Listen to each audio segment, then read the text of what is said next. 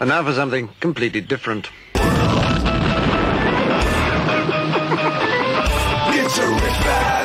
Forget everything you've been told by others before. Get ready for the real deal, the full story. Real talk about money, markets, life. Now, it's The Real Investment Show with Lance Roberts, presented by RIA Advisors.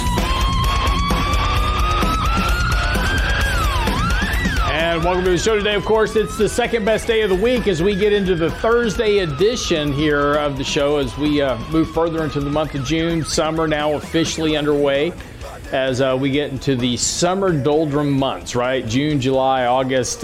Mosquitoes are back in Texas. The heat's coming. But good news. There was a recent poll out today, actually out in the I think it was in the Journal, if I'm not mistaken. They took a poll and they asked people to choose between two states. They said choose any two states, and do you would prefer to live in? So you can choose either a state or Washington D.C. So where would you rather be, right? So Texas, top 10. Of course. Top 10 for Texas. Yes. California was like number 12. It's been kind of shifting down the list. Washington, D.C., dead last. Nobody wants to live in Washington, D.C. So, and how does that pertain to its bid to be a state? Well, that's a totally different issue. So that has nothing to do with people actually wanting to live there. That's a power grab. So that's a completely side. Now, if they rank it by which states want to have the most power, Washington, D.C. ranks number one, right? So it's just, there you go. But anyway, so the good news for Texas. Texas always ranks in the top 10, by the way. Best looking women, top 10. Sure. Always, right? So, everything bigger, Texas. That's always number one. So, but yeah, it's very interesting. People actually rather live in Alaska than Washington, D.C. Just saying. Negative 40 degrees, no problem. 6 months of dark, no problem. Better there than Washington, D.C. That's all I'm saying. Anyway, let's get to work today. Lots of stuff to get into as we kind of get ready to wrap up this week. The inflation print is out this morning. That is the big concern here, right? How big is that inflation number going to be, and is it transient or not? That is the question, right? Right now the Fed continues to kind of sit on the sidelines saying, hey, this is transient inflation. We're not going to do anything with our, tightening monetary policy at this point because we don't think this inflation is permanent. We think it's transient. These things are all going to reverse in short order. However, there is a camp that is also saying, no, this is permanent. We are back into 1974 type inflation. Now, it really depends on where you want to pick your poison in terms of how you want to allocate relative to inflation. But inflation has a couple of problems here for the financial markets in particular. There is a historical correlation between inflation and valuations. Now, I want you to think about this for a moment, right? There's a historical correlation between higher rates of inflation and lower valuations. Now, how do I get valuations lower? I have two choices. Either I can increase the price or I can either reduce the price, right? Sorry, I'll get this spit out. I can either reduce the price or I can increase the earnings multiple. Since earnings are impacted by inflation, in other words, if inflation goes up, my margins decrease because I can't, in a lot of cases, can't pass that on to my consumer base in terms of higher prices, at least not all of it. Higher rates of inflation, especially sharply rising rates of inflation, tend to impact earnings. So historically, there's a very long correlation going back to the 1800s between inflation rising and lower valuations, which suggests that markets may be in a little bit of trouble here, considering that we have the second highest level of valuations on record. So if we get a contraction in multiples generally align with lower market prices at some point. Now, it doesn't mean tomorrow, doesn't mean the next day, but this is the thing to be thinking about, particularly as we move ahead. Oil prices back up, really kind of hitting $70 a barrel on West Texas Intermediate crude. Okay, that's the highest level that we've seen in a couple of years. That also is a cost to consumers. As oil prices go up, the cost of everything related to energy also rises in price, right? So that goes right down into the pocketbook of consumers. And here over the next 3 months, June, July, August, and September, all of those unemployment benefits, those extended unemployment benefits, those extra $600 a week checks, $300 a week checks, all those extra unemployment benefits that have been kind of being pushed through to the economy are going to be evaporated. This is really kind of the last of the stimulus that's sitting out there that's been helping support consumption at this point. Those are starting to come to an end. So as we get closer to the end of summer, there's going to be more and more pressure on this income cliff coming back on the economy at a time where you have higher prices. Now, this is the important part to understand about this when we start talking about inflation. Part of this is, yes, those disrupted supply chains, which are causing a inability to deliver supply relative to, this is the important point of this, relative to the demand of consumers, right? So when we did all of these additional stimulus checks, the $1,400 checks, the $900 checks, and other $1,400 checks, these all these extended unemployment benefits, what we've been doing is pulling forward demand for retail sales, right? We've pulled forward about 5 years worth of retail sales at this point. Now, that ability to consume at that same level is going to start to drop off at a time where businesses are trying to ramp up supply. So now as demand begins to decrease and supply is increasing marginally at this point, you're going to start to see a realignment of that supply-demand curve, and a lot of this pressure on supply chains are going to evaporate. The lack of demand will start to reduce pressures, and this is why the Fed is saying that a lot of these cases that we're looking at in terms of inflation seem to be transient in nature, because simply as we start to go further into this year, we're going to start to see a return to slower rates of economic growth, consumption growth, etc., as we get back to a normalcy. This recovery that we've had has been outsized because of $5 trillion worth of stimulus. Now think about this, right? We have at the time, we had a $19 trillion economy, 20 trillion, depending on what exact point in time you want to start to measure it. But we basically dumped about, $5 trillion into a $20 trillion economy, right? So 20% of the economy was dumped in terms of liquidity directly to households over the course of just a course of 12 months. So of course you're going to get this outsized recovery in the economy, but it's artificial. And once that stimulus begins to leave the markets and once that begins to evaporate, we're going to return back to a normal economic growth rate, a normal economic trend. And the question will be, since we pulled forward all this consumption, we won't return back just to the normal trend. We will actually go to a slower rate of growth until we absorb that consumption, that void of consumption that we've now put out into the future by pulling forward all those sales. So this is going to be one of the bigger pressures on inflation here over the course of the next year. Now, we're going to get into a lot more of this conversation this morning. Michael Leibowitz is joining me because this has everything to do with the Fed, and the Fed is going to start potentially talking about tapering. And where are they going to start to taper? Mike thinks they're going to actually start to announce a taper as early as next week at their meeting. So again, we'll get that conversation this morning, but let's get an update on the markets, because as we've been, consistently every day now, it's getting a little bit boring. I agree.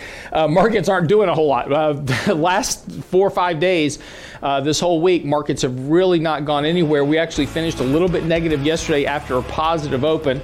We're going to open down a little bit this morning. The question is going to be whether or not we can maintain this level. We've just been kind of pinging these old highs, unable to get above that. And importantly, though, if we finish this week about where we are now, we will have officially triggered that weekly sell signal that we've been watching very closely. Again, haven't done it yet. Weekly sell signals don't matter until the end of the week. But if we finish out this week where we are now, we will have triggered that sell signal. So pay attention to the markets and your money. Of course, we'll be talking more about this in our weekend newsletter as well when we have the update of the actual final flow indicator. That'll be out this weekend. RealInvestmentAdvice.com. If you want a copy, just go by the website, RealInvestmentAdvice.com. Click on the newsletter link. Put your email address in. I'll email it to you on Saturday morning with all the updates on portfolios, etc. Be right back.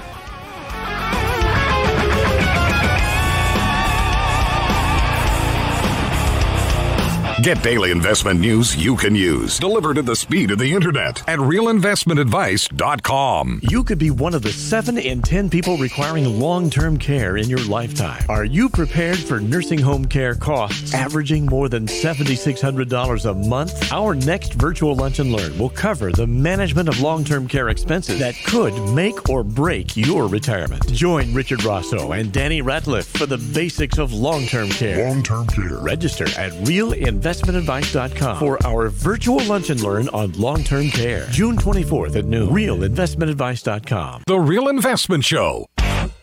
Everybody get up!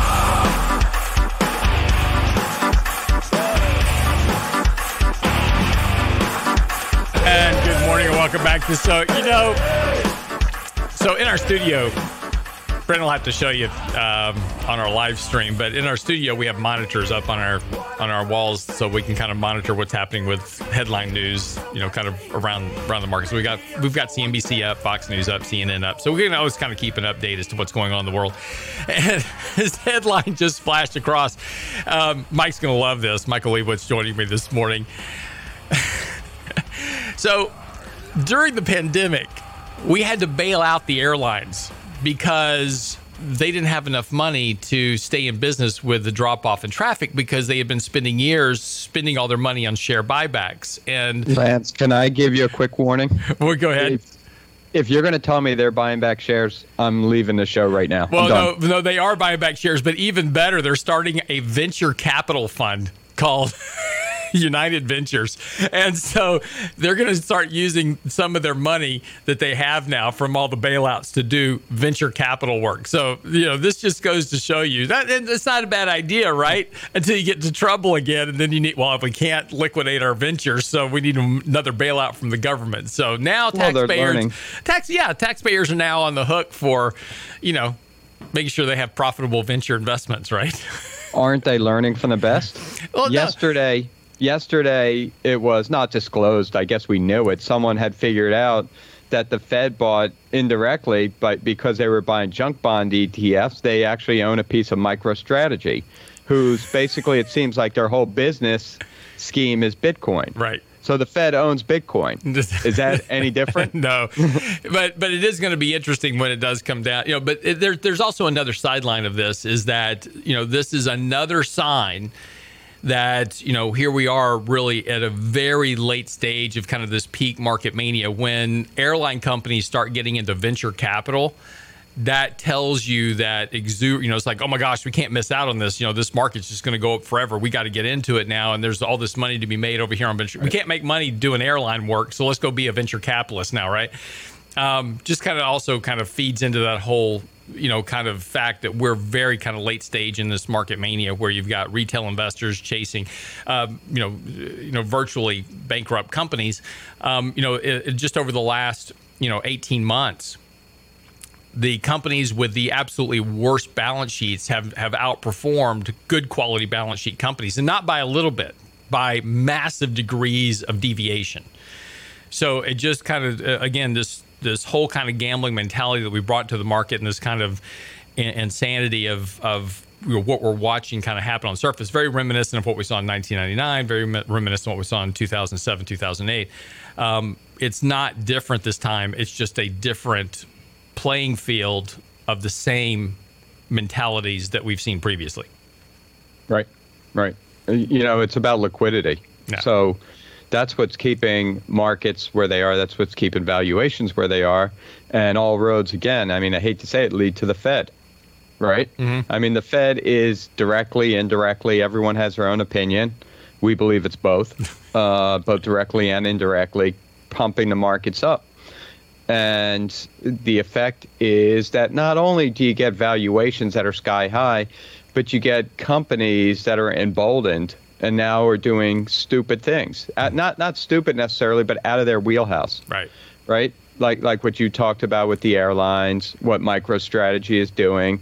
MicroStrategy is not a Bitcoin holding company. That's not why investors own them. There's some, I don't know what they do, but they're a tech company. They're a software company. Yeah. Who has had zero revenue growth for like the last 10 years. So, they did figure out a way to create a stock price that went up to the moon. So, Right. And now it's coming back to earth pretty quickly. And they're issuing now the latest with MicroStrategy is they're issuing debt so that they can buy more Bitcoin. And the question I have now but wait, real quick, though, before you jump on that, because it is a very interesting offering. If you looked at the offer, what they're doing is they're saying, we're going to offer $400 million out in senior secured debt. Now, most corporate bonds that you buy are non-secured, right? They're just basically, you hope the company will be able to pay you back at some point down the road. But a secured debt is something that is secured by an underlying asset. So, let's say Mike and I have a company that, has a bunch of real estate as part of our company. So we issue out some debt and we say, okay, you know what? We're going to guarantee the bondholders that their debt is secured by all the real estate that we own. So in the event of trouble, we have to liquidate our real estate. They get paid first, right? So they have a lien on that collateral. This was interesting about MicroStrategy. He said, hey, we're going to raise this $400 million, but it's going to be secured by the new Bitcoin that we buy. All the other Bitcoin that we've bought, that is off into a separate entity now that creditors don't have access to. So, you are secured. They are issuing the $400 million. So when they buy $400 million worth of Bitcoin, you will get that security, but you don't have access to any of the other security they have in their company. Here's what I can't get my head around. Who buys the debt? Who lends the money to MicroStrategy? Right? I think it pays 6%.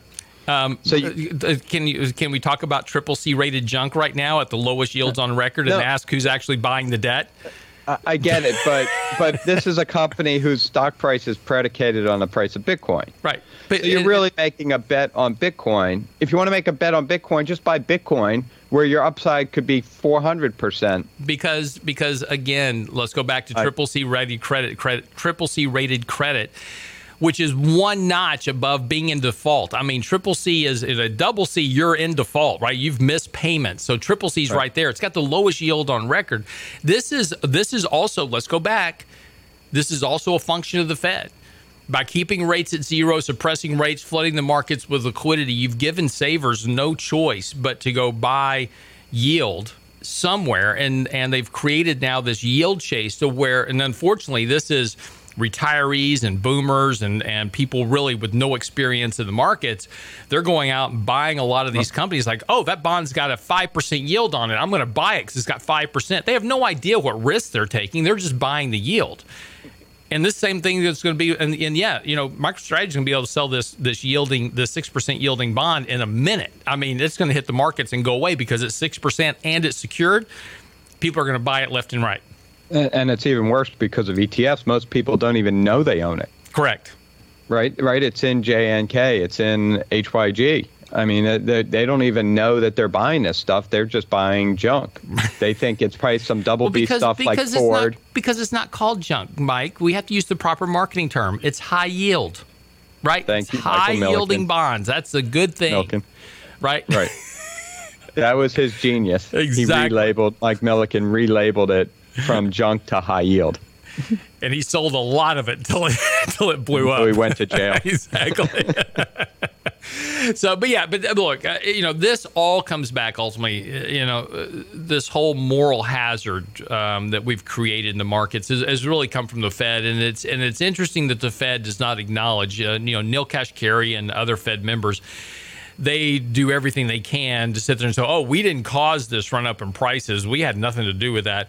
Yes, you did. You either directly liquefied markets by buying things, or you created a psychology of moral hazard. And the definition of moral hazard is simply saying that there's an insurance against risk.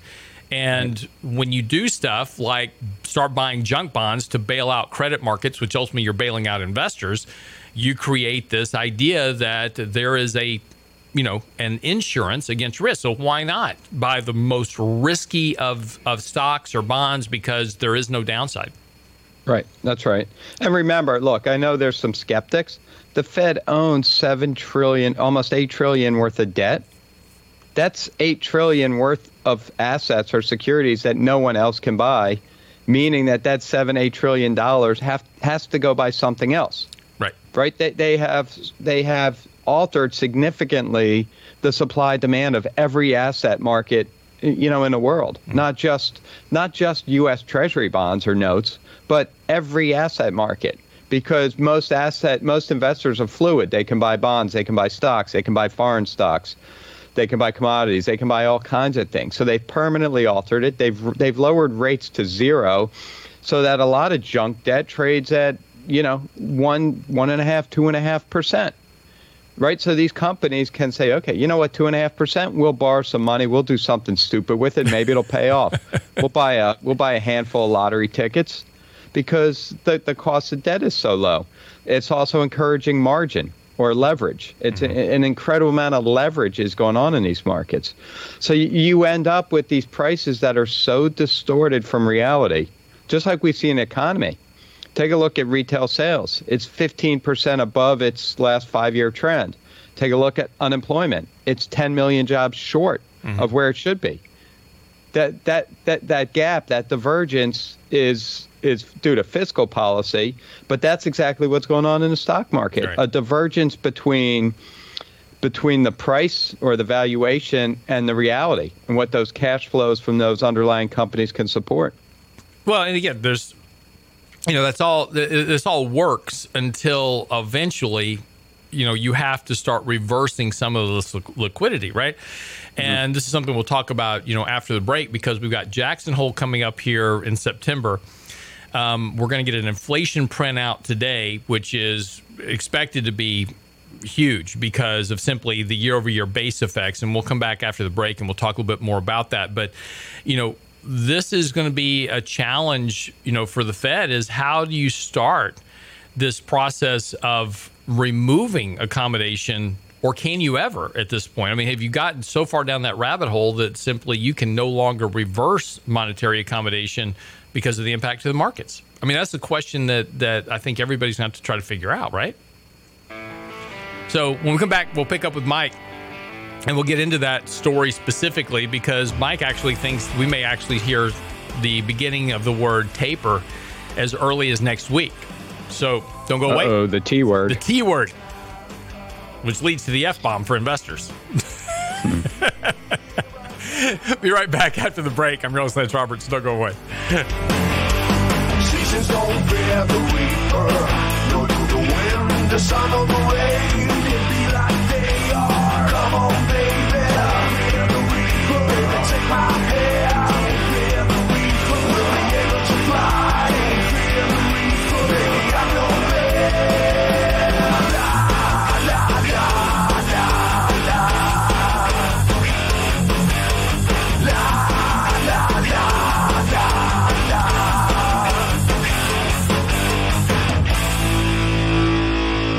The Real Investment Show. You could be one of the 7 in 10 people requiring long-term care in your lifetime. Are you prepared for nursing home care costs averaging more than $7,600 a month? Our next virtual Lunch and Learn will cover the management of long-term care expenses that could make or break your retirement. Join Richard Rosso and Danny Ratliff for the basics of long-term care. Long-term care. Register at realinvestmentadvice.com for our virtual Lunch and Learn on long-term care. June 24th at noon. realinvestmentadvice.com. You're listening to The Real Investment Show. Carry on my wayward son. There'll be peace when you are done. Lay your weary head to rest.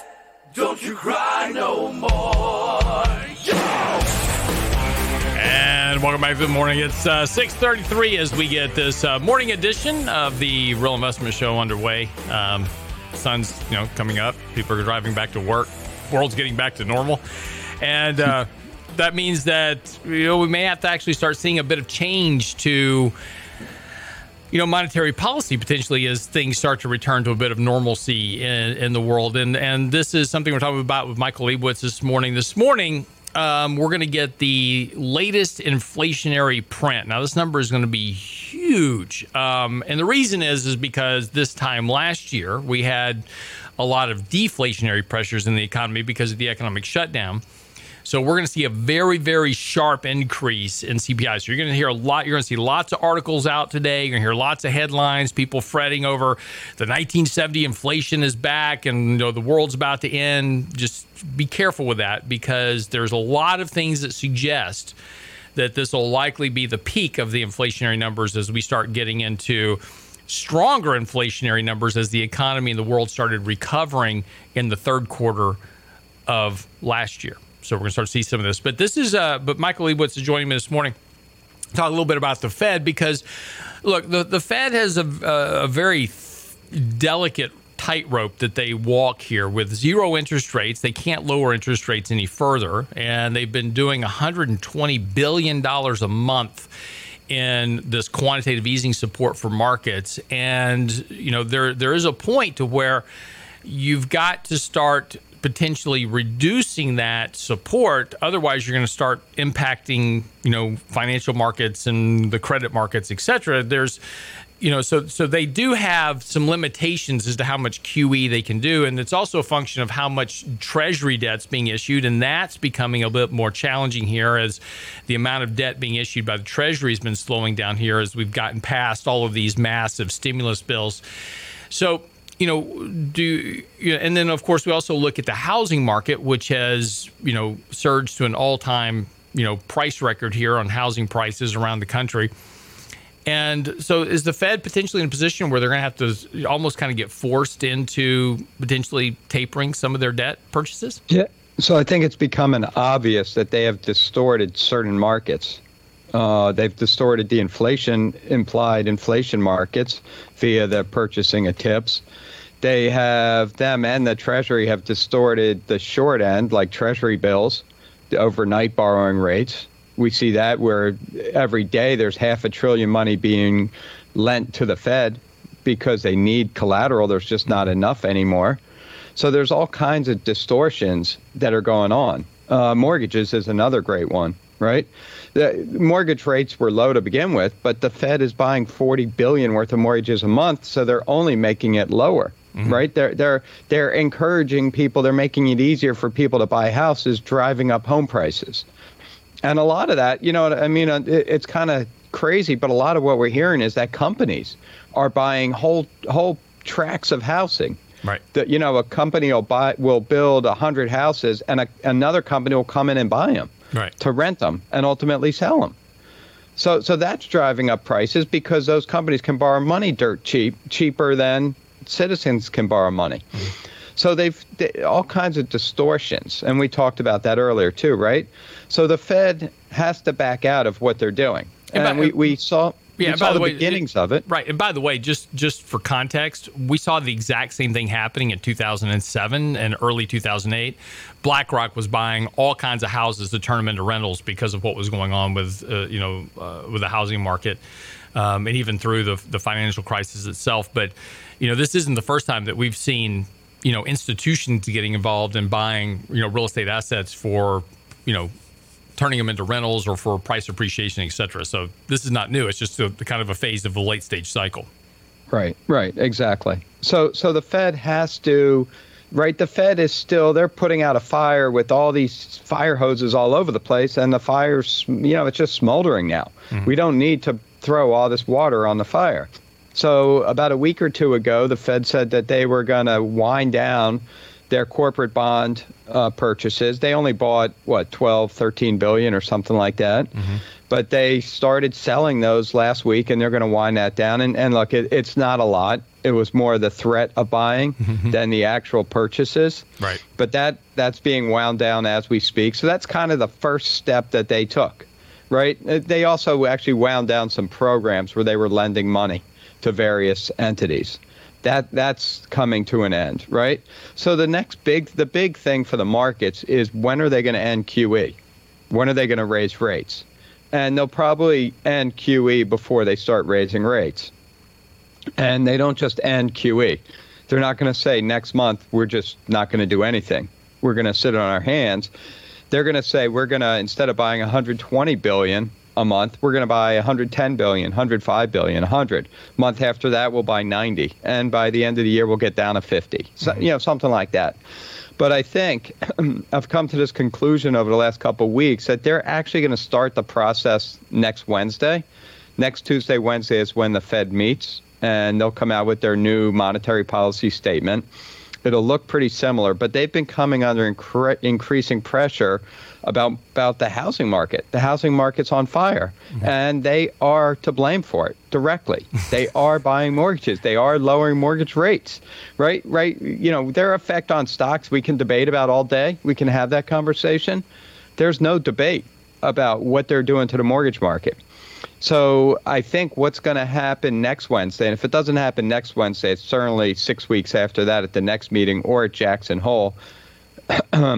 What's going to happen, I think, is that they're going to say, so right now they're buying 80 billion of U.S. Treasuries and 40 billion mortgages. I think they're going to say we're going to reduce our mortgages to 30 billion, 25 billion a month. And the question becomes, if they reduce that, they're reducing QE. They're tapering QE. That's a big deal because every time Powell's been asked, he answers the same way. We're not even thinking about tapering. For him to taper would be a huge confidence issue for the Fed. It basically says we lie through our teeth, don't trust us. And right, the markets are built, these valuations are built on trust and confidence in the Fed. So they're not going to do that. They're not going to say we're reducing our mortgages and we're only going to do 110 billion a month. They'll likely add it to treasuries, right? So they'll say we're going to reduce mortgages by 10 and we're going to buy 10 more treasuries. Well, now you got another problem. There's a shortage of treasury securities, especially in the very front end, because of what we've talked about in the past with the Treasury. The Treasury is not issuing nearly enough short-term bills. There's a ton of savings accounts, corporations, and just citizens that are sitting in money markets. So these banks don't want any more cash. So they don't want the Fed to take away any more securities out of the front end. So that means the Fed would have to take that additional 10 billion in this case and buy 5-year, 7-year, 10-year debt. Right. And look, and that's you hit on a point here that a lot of people understand is that if I've got cash sitting in my bank account, so we have banks that run on fractional reserve banking, right? And what that means is that I only have to have a fraction of whatever I'm loaning out actually in the bank. So if you have $1 million of cash sitting in your bank account, you don't have $1 million. You can't, if you walk down to the bank and say, hey, give me $1 million, they don't have $1 million, just, your particular $1 million sitting in a vault somewhere they're going to give you. They've got to have access. They've loaned that money out. That money's gone. It's being used for other stuff. There's a fraction of that money, in the bank on their balance sheet, but a large chunk of it's been loaned out, and it's backed by Treasury securities. So they're buying short-term bills, they're buying 10-year Treasuries, and they can't sell those off to the Fed unless they want to increase their reserve balances, right? And which isn't necessarily beneficial for them. So this issue of this supply and demand imbalance between what the Fed is buying and what the Treasury is issuing becomes problematic if the Federal Reserve can't get to the amount of treasuries they need to buy. And this is one of the risks that they're potentially running down the road, is just a lack of supply of treasuries for them to get a hold of. Right. And it sounds crazy, right? There's not enough treasury bonds to go around. They just issued 5 trillion in the last 16, 15 months. Right. And treasury but the Fed has bought almost all of that. Yeah, exactly. And there's just natural buyers of it too. Right. So these are the distortions. The Fed has warped these markets so much that the Fed now can't even go in and operate the way they're used to operating. And they're going to force, these distortions are forcing the Fed to do some things that they may not want to do, but they have to do. And they may not be what's best for policy in their opinions, but they're going to have to do it. Right. Well, when we come back from the break here too, I want to flip this around just a little bit and talk about look, there's been plenty of trial balloons kind of floated across the markets over the last couple of weeks. We've heard quite a few Fed members, talking about having the need to maybe have to start working on the balance sheet and tapering a little bit, slowing purchases. We've had a lot of Fed members come out and kind of start laying those trial balloons for the markets. And, and this is one of the ways that the Fed works, by forward communication. So yes, Jerome Powell hasn't said anything, and he's the hammer. But there's been a lot of forward communication kind of coming out to the markets, kind of prepping the markets, to your point, about potentially tapering. So when we come back, we'll talk about the impact on the financial markets during periods where the Fed tapers. And we'll talk about what the risks to investors are as well. Don't go away. Come back right here on realinvestmentadvice.com. Get by our website, realinvestmentadvice.com. Latest articles are coming out, of course, on our website. Just click on the newsletter link if you want our newsletter. This weekend, we'll deliver it to you via email. Just click on the newsletter link. And, of course, you can watch all of our shows, videos, 3 minutes of market markets, money, etc., simply by clicking our YouTube link. Subscribe there as well. We're going to get you all connected. RealInvestmentAdvice.com. Be right back.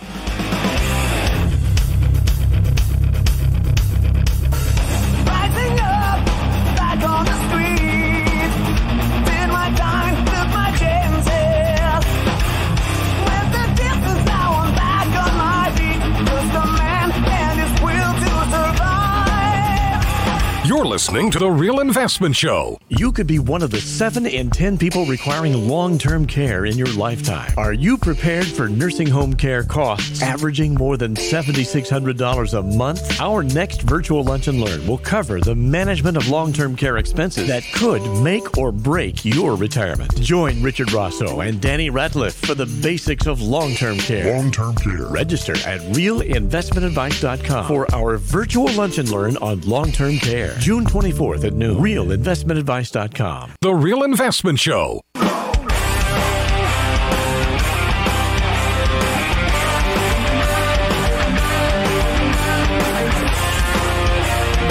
Welcome back to the show this morning. So a couple of things here to talk about just as we kind of wrap up our conversation with Mike Leibowitz this morning. We had a question from our listener in Germany today asking about reverse repo. And of course, we touched on that a second ago in terms of just the very sharp increase in repo operations that are going on right now with the Fed. And the last time we saw this type of activity was back in 2019.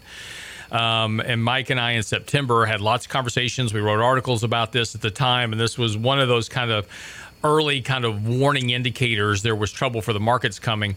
When people were showing up at basically the Fed window and saying, hey, I've got this awesome collateral, and other banks were going, yeah, we'll loan you money overnight at like 9 and 10%. So, there was something broken for sure in the markets at that point in time. We're seeing a lot of that same thing today. Mike, quick comments on that. Yeah, so it's a little different this time. Then banks were wanting to borrow money, and investors, hedge funds wanted to borrow money. Now they want to lend money. They're basically the way the Fed repo programs work, and repo can go both ways. Collateral can come into the Fed or go out of the Fed, is that they're pinned at a zero rate, so that the Fed cannot borrow money sub-zero. So these money market funds that are flush with cash, like we discussed earlier, saying, you know what, zero is pretty good. I'm just going to lend it to the Fed because if I have to go into the market, I'm going to get below zero. So right now you have on a daily basis almost $500 billion of reverse repo going on every day. And again, it's a sign of a broken market. And it's a sign that there's not enough collateral to fill these derivative needs that are backed by collateral because they love using treasury bills. Mm-hmm. So again, broken markets. Yeah. As I kind of finished up the last segment, I wanted to shift gears just slightly here and talk about this. Again, we've had a lot of forward guidance here from, Bullard and Meister and Brainerd, et cetera, talking about the potential need here to start tapering rates. Tapering QE here, maybe sooner rather than later. The only kind of holdout at this point we haven't heard from, who previously was not even thinking about tapering, was Jerome Powell, and he's now maybe thinking about tapering, and potentially, to your point, might start seeing some early action on that as soon as next week. But if we go back in history, and again, there's not a lot of history to this because we didn't start this kind of QE, monetary balance infusion until after the financial crisis in 2008. This was kind of an invention of Ben Bernanke at the time. We did QE1 in 2009, QE2 in 2010, and then we did Operation Twist, that we did quantitative easing 3, and moving into 2013, 2014 on concerns about the fiscal cliff that we were going to have due to the debt ceiling default balanced budget amendment that we tried to put into place. And then, of course, QE4 here just recently. In those periods where we've seen these tapering events or commentary about slowing purchases or potentially even hiking rates from the Fed, markets have not responded terrifically to that news. Didn't mean they crashed, but we've had plenty of 20% corrections. We've had markets just kind of go nowhere for a period of time. A lot more volatility, a lot more action, downside price action. Is that kind of what we would expect this time as well? You know what? We're an airplane flying at 60,000 feet, and the Fed, if they remove QE, wants to take some of the lift out of the environment, right? So you would suspect that a best case scenario is we fly at 60,000 feet, we glide, but the Fed is going to be removing liquidity, and that I think is why they're so hesitant to do anything. That's why they don't want to think about thinking about whatever they're thinking about, right? They are hesitant to remove the liquidity from the markets because the Fed believes in a trickle-down effect. Right. And the trickle-down effect is if you get the prices of stocks to go up, even though a small percentage of people own stocks, those people will take their profits, they'll spend money, and it'll just trickle elegantly through the whole economy, and we all win. Right. We're all winners. Right. It hasn't worked, but yeah, you know. Right. The rich have gotten exorbitantly rich, those that own assets, but those that don't haven't so much, right? Right. And even, you'll say, well, a lot of people own them. Well, a lot of people own them, but it's in their 401ks. So your 401k may be doing better, but you can't touch it for 20 years. Right. And that's even a myth itself. I mean, if you actually take a look at who owns the stock market, just quick stats for everybody, the top 10% of income earners own almost 90% of the stock market.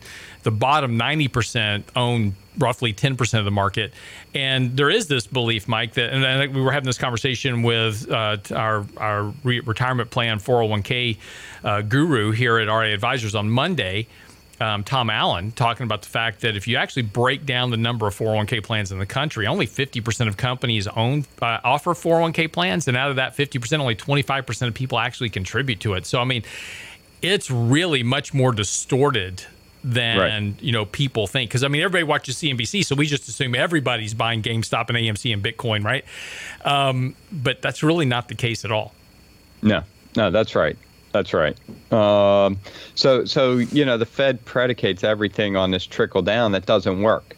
So the question is, well, how do they back out of this? And, the problem they have is they weren't very flexible going into this. We're going to put our foot down on the gas pedal as hard as we can go, and we're never taking it off. Right. Mm-hmm. And the Fed will be the first to tell you this. Forward guidance may be one of their best policy tools. Letting investors know in advance what they think they're going to do well in advance. Right. They like to tell you, OK, when we get up to mile marker 4, we're going to slowly start taking a left turn and we're going to start going down the next road. And they want to warn the market about what they're doing. But the problem is, the Fed can't back out now, right? They can't say, okay, we're going to taper. That would be a shock to the market, right? You could easily see stocks drop 5% if they were to say we're going to taper by $20 billion on next Wednesday, right? They can't do it, right? Because they back themselves into a corner. Like, as much as I'm not a fan of QE, if I were in charge of the Fed, I would have said, okay, we're going to start doing QE now. And it's going to be done on a month-to-month basis. We'll evaluate it. There are going to be months where we lower the amount. There are months where we do nothing. There may even be months where we buy some bonds back, where we sell bonds back to the market. There are going to be other months where we do a whole lot of QE. But this is going to be dynamic. It's not going to be, it's going to be based on economic conditions, based on meeting our goals on inflation and employment. And that's the way it's going to be. But he's done the exact opposite. He's as rigid as you can be. Right. We're not doing anything to risk this recovery falling apart. Well, and I think that's really it, is that, and this was, again, let's go back to Ben Bernanke in 2010 when, this is, after QE1. QE1 ended in April, May, June of 2010, and the markets promptly corrected by almost 20% in September. At that juncture, Ben Bernanke came out and announced QE2, and he specifically stated, he said, this is very important. He says, because we're doing this to inflate asset prices because that boosts consumer confidence. Right. If we boost consumer confidence, that should create economic growth because people will feel more confident about spending money if the stock market's doing well. And this was that moment where the Fed adopted this third mandate. Their primary mandate, their two primary mandates are full employment and price stability, i.e. controlling inflation. They added that third component in 2010 of asset prices as a function of boosting consumer confidence, but it really hasn't worked in that manner because, again, most people aren't invested, in the markets, and so markets going up or down don't change their spending behaviors to any great degree. And like everything else, they mask it, right? They call it financial stability, not rising stock prices for the rich. Right? Financial stability sounds like something they should be doing, trying to keep the system stable, but they're actually doing the exact opposite. I know it feels great that our plane's flying at 60,000 feet, but that plane can drop right out of the air, right? It's not stable. You get financial stability when prices are at fair value, when they're fairly priced. Nothing is fairly priced right. And it's not just stocks. It's almost everything. Well, right? And you brought this up in your article yesterday, which is on the website now. Michael's part 2 of his article talking about the Fed and taper, and this whole idea that we're talking about this morning is on the website now at realinvestmentadvice.com. But he talks specifically in part 2 of this article about financial stability, and this is a key term because this is the paradox that the Fed gets himself caught in, is that financial stability, trying to create financial stability ultimately leads to instability, because at some point, regardless of your efforts, somebody pushes the big red button. And the whole point of financial stability is to try to keep people from making that decision. But something always happens that causes somebody to push that red button, and then everybody floods for the exit. but let me take that a step further. Yeah. If everything is fairly valued and someone pushes the red button, a lot of people say, you know what, I'll buy it from that guy because these are fair prices or even cheap prices. Right. But when everyone knows that prices are expensive, I mean, anyone can, even, my wife, who doesn't even know what the stock market is, can tell you that stocks are expensive. Right. I hope she's not listening. Everyone knows it, right? CNBC even talks about it. Right. That's the problem, is that there's a huge air gap under this market until you get to fair value. Right. And that's where rational buyers come in and buy.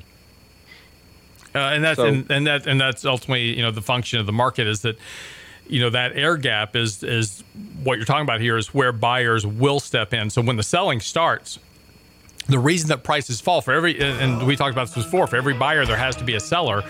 The problem is when that market turns, there is a massive gap between where sellers are wanting to sell and where buyers are willing to buy.